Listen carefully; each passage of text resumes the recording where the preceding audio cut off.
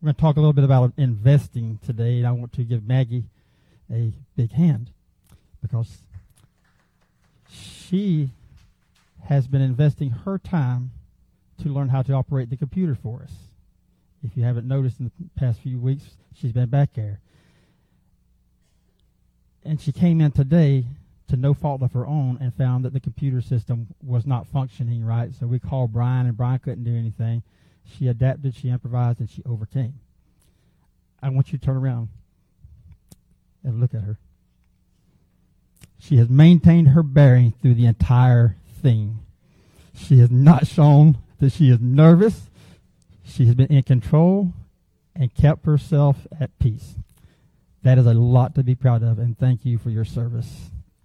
Growing up, my grandfather did a lot of farming and raising cattle as well, and there was always an investment in that because he never knew if he was going to get a return on that investment. He would plow the fields, plant the seed, fertilize, he would feed the cattle, but at the end of the season, when it came time for harvest, there was no guarantee that the harvest would be plentiful. But it was a choice that he made for the life that he led. He trusted in God in all things, in the good times and in the bad.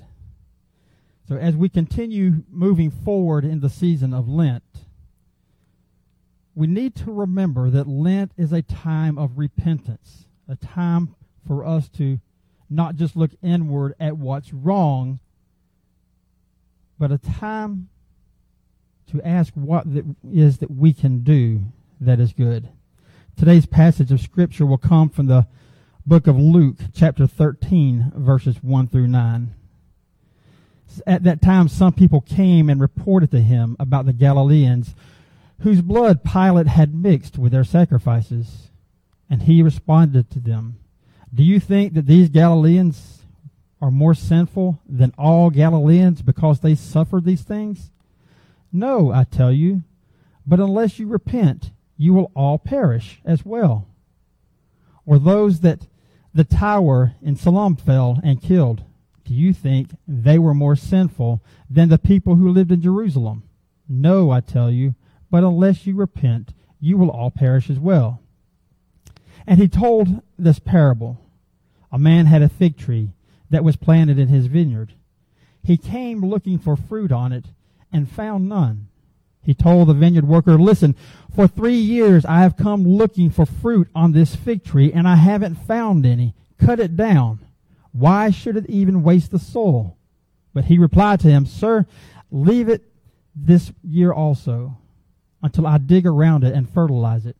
Perhaps it will bear fruit next year, but if not, you can cut it down." This is the word of God for the people of God. Thanks be to God. Father God, we come before you today, and we thank you for the time that you've given us to gather here. Father, I just ask that you send your Spirit into this place to open up our hearts and minds and help us to reflect upon the things that you would have us challenge ourselves with during this season. And then as this season passes, help us to hold on to those thoughts and insights as we continue to apply them to our lives. Father God, I ask that as we enter this part of the worship service, that you empty me of any words that I should desire to speak, but fill me with your Spirit, so that every word that I speak would be pleasing to you and come from your throne. In Christ's name we pray. Amen. So this is an unusual passage of Scripture, I thought, at least the first time I read it, because it starts off with such darkness. Now, what was happening prior to that was Jesus was basically giving a dissertation to the crowds about how to live. And it appears that some of the people wanted to challenge Jesus on some of the thoughts. And that's recorded here in verse 13, where it says that at this time some people, and we don't know who those some people are, but some people came to him and wanted to ask him about the Galileans whose blood Pilate had mixed with the sacrifices. Now, on that part of the Scripture, we do not have a lot of history. Jesus was apparently speaking of something that he was aware of that happened in his community at his time, but it really wasn't recorded in history for us to fall back on. But what it does speak about is the truth about Pilate's identity. Now, there was a time when Pilate had made a plan with the Jews that they would partially financed some of his construction. And then the Jews wanted the money back. They changed their mind because they didn't want anything to do with the Roman Empire. Pilate sent people out into the crowds. And when he heard those people talking about wanting that money back, he had them killed. And what the people were asking was this of Jesus. Those people that were put to death by Pilate, were they greater sinners than the rest of us people that lived in Jerusalem? Because something bad happened to them, but nothing bad happened to the rest of us. And what they're trying to articulate is that if you sin, then bad things are going to happen to you. And then they go on to talk about the tower that fell and the 18 people who died. Again, this is not recorded in history, but apparently it's something that occurred during Jesus' time that he had knowledge of it. Siloam was a small neighborhood outside of Jerusalem. And it's very likely that during the construction of this tower, something went wrong. We don't know if it was bad craftsmanship, if it was a storm that came through, but something happened that made this tower fall on people. And they asked Jesus again, are the people who died in this tower, were they being punished, is what he's asking, for their sins? Were their sins so much greater than mine that God called down judgment upon them and had them put to death? And to both accounts, Jesus said this, no, I tell you that unless you repent, you will perish as well. And it takes a minute to really think about what he's saying there. Is he saying that if I don't turn my life around, that bad things are going to happen to me? So let's be honest for a minute. Scripture is clear. All men have sinned and fall short of the glory of God. That is a text that can be given in present day context. I sin every day. I fall short of the glory of God. Every person in humanity falls short of the glory of God because of their sin. That's why we worship God. That's why we praise Him. That because of our sinness and in spite of our sins, God still loves His children and sent His Son into this world to die on the cross at Calvary that we may be reconciled back to Him. So no, Jesus is not saying that if you sin, God's judgment is going to fall down upon you. There are natural repercussions of sin. Do not misunderstand me.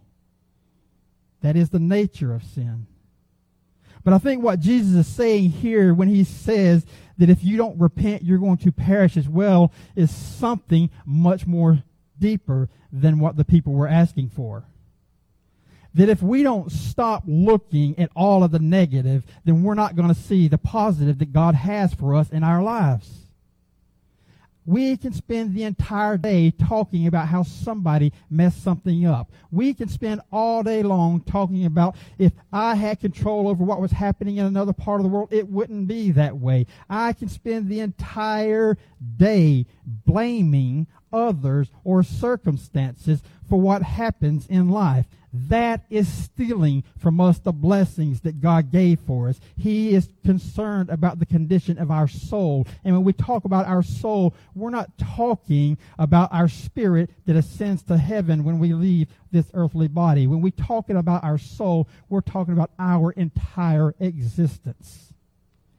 God wants good for His children. And if we focus on the negative all the time, then the negative is what we will reap. But if we focus on the positive, on the good, on the opportunities, on the could-bes, on the hopes and the dreams, then we can experience God in a new and living way. And I think Jesus begins to tell us about that when He talks about the parable of the barren fig tree. He told this parable, a man had a fig tree that was planted in his vineyard. He came looking for fruit on it and found none. And he told the vineyard worker, listen, for 3 years I've come looking for fruit on this fig tree and haven't found any. Cut it down. Why should it even waste the soil? And I think about that passage of Scripture, and I can reflect on my life, and I will go ahead and share that with you. Many times I have looked at people in my life, and I wish that they hadn't been there. And let me explain to you why. Because the lives that they lived were destructive in nature, and they were destroying their lives. I'm not a farmer. I can't tell you about what it's like to pull dirt up out of the soil or pull dirt up out of the ground and fertilize it. But I can tell you this about God and how He works in humanity. He loves His children, each and every one of them. And we as a people, too many times, cast away those people who don't fit the mold. And just like in this parable, somebody comes along and they look at that person, and maybe it's not a person, but a concept or an idea, and you look at it and you say, you know what? For 3 years, I've been looking at this. For 3 years, this person has produced no fruit. For 3 years, this dream that I've been seeking after hasn't come to pass. For 3 years, nothing's happened. Get rid of it. That's what they're telling the people here. It's not producing fruit. Quit. Give up. Don't mess with it anymore. And that's what He told the person who was in charge of the field. But the person who was in charge of the field looked at that fig tree with hope a little bit more than what the landowner presumably had. And he said, you know what? I'm looking at this tree here, and I'm thinking that maybe you're right. For 3 years, it's produced nothing. But if you will give me just one more year to work with it, one more year to dig up the dirt around it, to fertilize it, to water it, to care for it, and to nurture it, then maybe, just maybe, within a year's time, that tree will start producing fruit. And I think that as Christians, that's what we are called to do a lot of times. Now, I will tell you from policing and dealing with the general population, police officers, and even firefighters, if I'm not mistaken, have a short-term relationship with the people that we encounter. And the majority of the people that we encounter make a lot of bad decisions. They don't produce fruit. And we have seen so much of it that we become callous to what's happening in society around us. That we could possibly lose hope in the possibilities that God has for that person or that dream or that mission. But we as Christians have to stand a little stronger. Stay a little bit longer. And fight that good fight. Sometimes on behalf of others.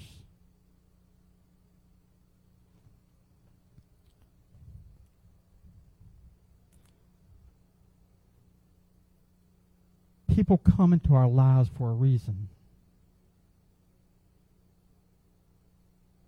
And none of them are perfect.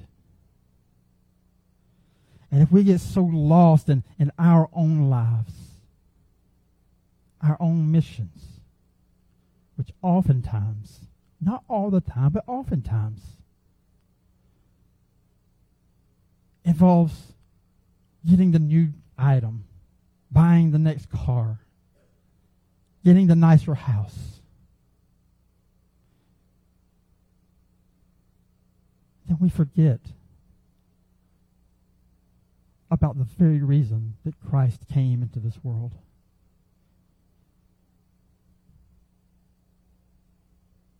Christ said, I didn't come for those that are healthy. I came for those that are sick.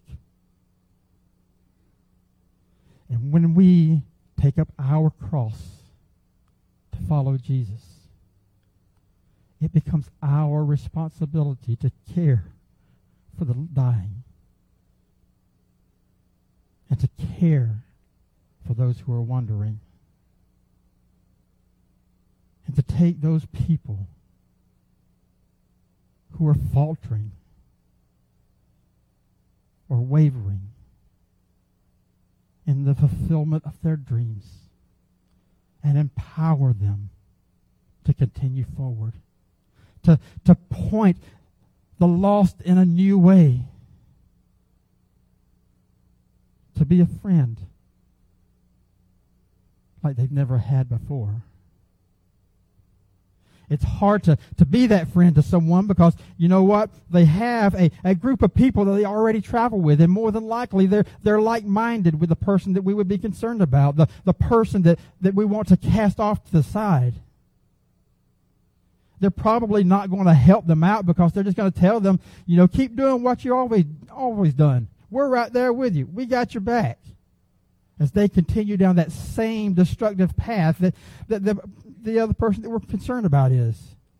But when we can come into their lives and do it wisely, we can be that farmer in their lives that uproots the dirt around them and the roots that are up under the ground and bring nourishment to them. Now, we're not to be so involved in their lives that we let their lifestyle impact ours. We protect our lives and we protect what God has given us. We love even if we love from a distance. And this is what love looks like. When that phone call comes in the middle of the night and you got to get up at 4 o'clock in the morning to go to work. We don't tell that person, I'm sorry, I can't help you right now. We talk to them. And we speak words of truth to them about their condition without judgment. Not to bash them, not to make them feel bad, but in hopes that they will see the truth about what they're doing. In hopes that they will turn their lives around. But we have to invest ourselves in that. And we may not get a return, or we may not get the return that we think we want from that investment. Because sometimes we think that because I've done such good for somebody, that God will allow no harm to come to me. I heard somebody say one time concerning the prophets, and they were talking about preachers, and they actually made the statement to me.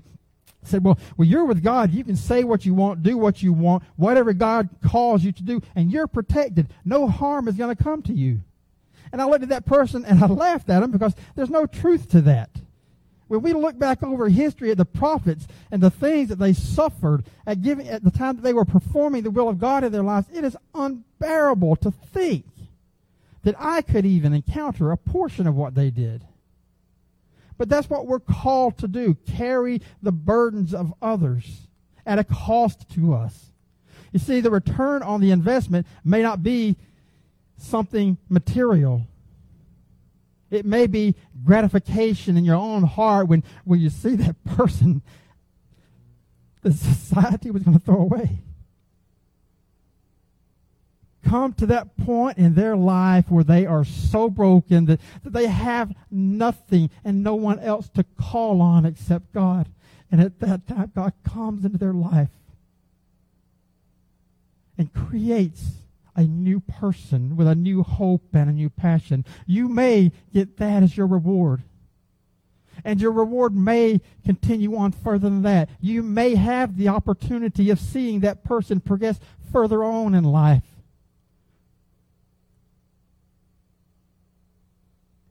And allow that to be your satisfaction. Or you may not be around at all to see when the change comes. I love my Baptist friends. And I had one that would tell me quite often, this person over here, brother so-and-so, he is the most awesome witness because he can go to somebody's house and within 10 minutes they will accept Christ in their lives and they will be an immediate recognizable change in that person's life. And I am so happy that that person could be there. But we need to understand is this, that before that person came into the picture, there were probably 15, 20, 25, 30 other people who came before them, planting seed after seed after seed after seed into that person's life. So you may not see the reward right then and right there. And somebody else may get credit for it further down the road. But make no mistake, when we leave this world and we enter the kingdom of heaven,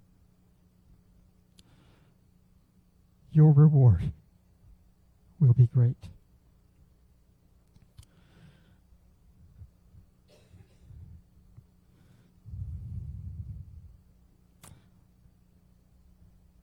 I'm avoiding going somewhere here.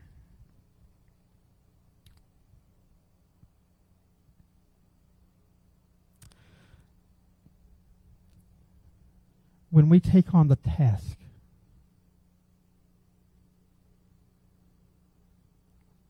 like this man did, when he said, I know you have the power and the authority to take this tree and cast it aside.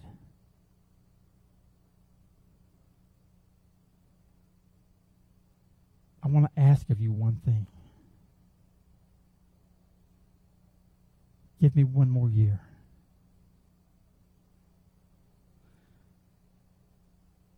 One more year can be the turning point for everything that you've hoped for. That one more year can be the answer to your prayer. That one more year can be the difference between life and death.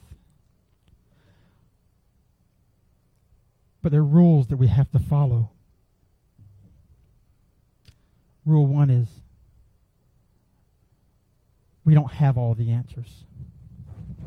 And if we think that we have all the answers, then we're going to encounter a lot of problems. When I was first called into ministry, much like many of my other friends, when we experienced God's calling, we went down to the altar and we knelt and received that calling, and then we went forward to the pastor and said, you know what, I'm here, God called, we're ready, let's hard charge, let's go get it, because God called, therefore I know everything that I need to know to accomplish the mission. That is a dangerous, dangerous thought. And what's even more dangerous is acting on it.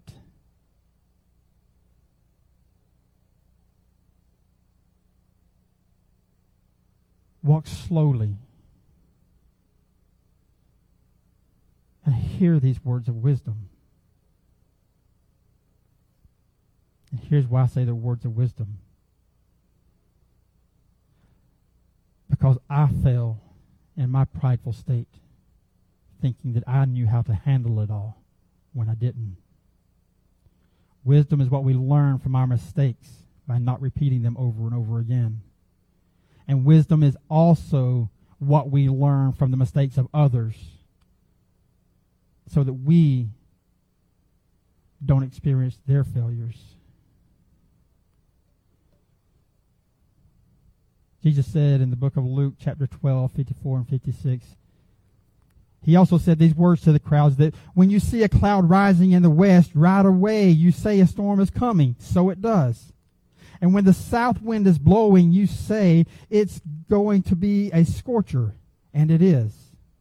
You know how to interpret the appearance of the earth and the sky, but why don't you know how to interpret this time? And what I'm getting at is this. We have grown up knowing what the weather is going to do, how it's going to perform, and we can look at the trees, we can look at the clouds, we can look at the suns, and we can predict what's going to happen. We may or may not be right, but we can make an educated guess as to which way things are going to go. And if we can't interpret those signs, then instead of just making a decision based on whatever information I have at hand or whatever thoughts are running through my mind or whatever passion I have burning in my heart, do research.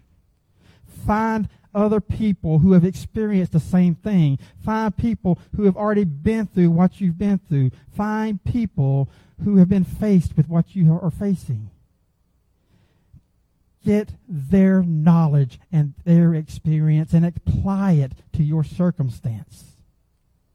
Learn to know what the signs are.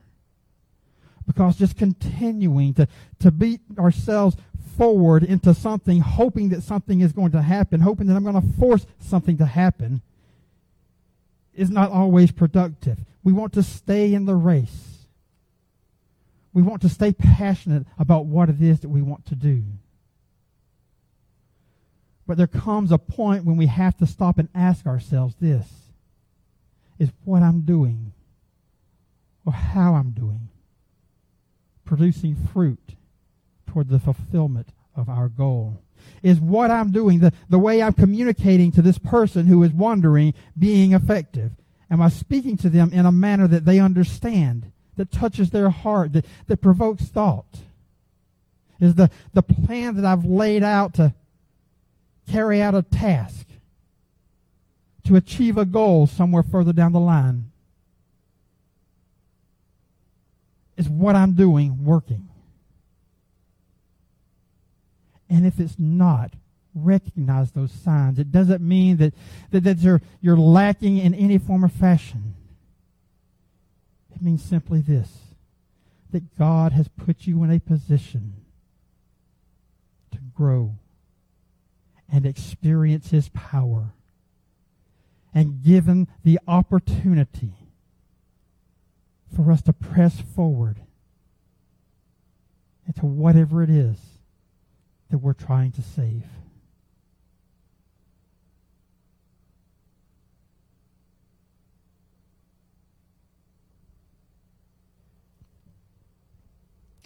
God didn't put something in your path for it to be ignored.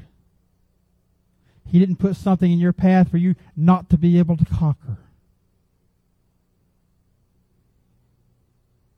And when you walk with God and performing His will, He will provide for you every means necessary to accomplish that task. But sometimes it means asking help from someone else. It means relying on someone else's experience other than your own.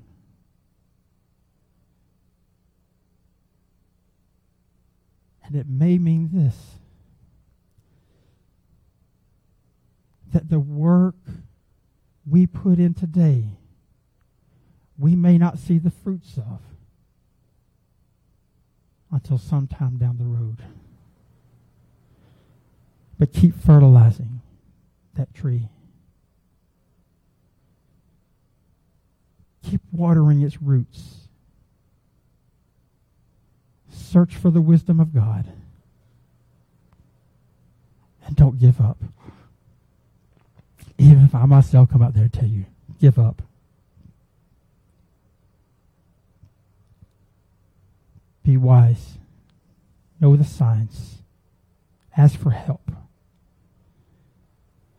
And accomplish everything God so desires for you. We invest our time not like we invest money. We invest money, we may get a return, we may lose it, but guess what? We can always get more money. But when we invest our time, it's spent. We can't get it back. So spend it wisely. So as we close,